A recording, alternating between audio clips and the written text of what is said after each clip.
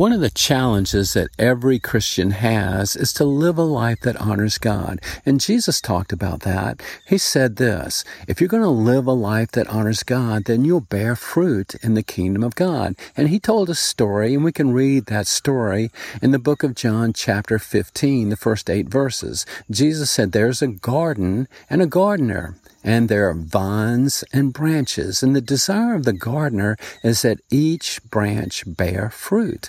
And the gardener is glorified when his branches are fruitful.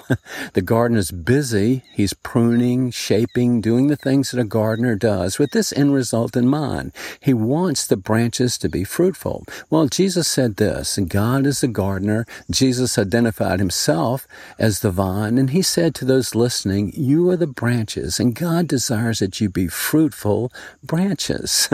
And the key to that, Jesus said, is this. You have to stay connected to the vine. If I'm going to be fruitful in the kingdom of God, a fruitful branch, then I have to stay connected to the vine, who is Jesus himself. God, help me to see what that means. That's a prayer that's on my heart. I want to see in practical ways what it means to stay connected to Jesus, how I can facilitate that in my everyday life. Practical ways, devotional helps to stay connected to Jesus, because my goal is the same goal that God has. I want to be fruitful in his kingdom. I want to bring glory and honor to God in my everyday life by staying connected to Jesus. Well, here's where I start. Maybe your starting place is different, but here's a good place to start, and it helps me to remember what Jesus did for me. I can stay connected to Jesus in a more meaningful way when I have gratitude in my heart for what he did for me. When I reread the gospel accounts of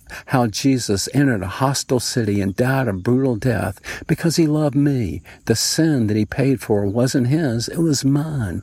Jesus died for me. That helps me to stay connected to Jesus, to realize that he did something for me that I could never do for myself. And it's going to matter for all eternity. That's a practical starting place for me. Well, I want to talk about that more, maybe next week and maybe the week after as well.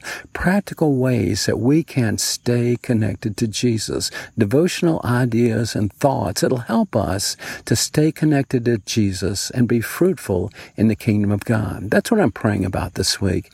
Maybe you'll pray with me. God, help us in our devotional life to stay connected to Jesus as we make choices in our everyday life, to be mindful of the fact that you want us to be fruitful in your kingdom. You want us to live lives that bring glory to you, that honor you. And to do that, we have to stay connected to Jesus. God, help us to do that. Work in our heart. Help us to have that as a priority, to be fruitful Christians as we stay connected to Jesus.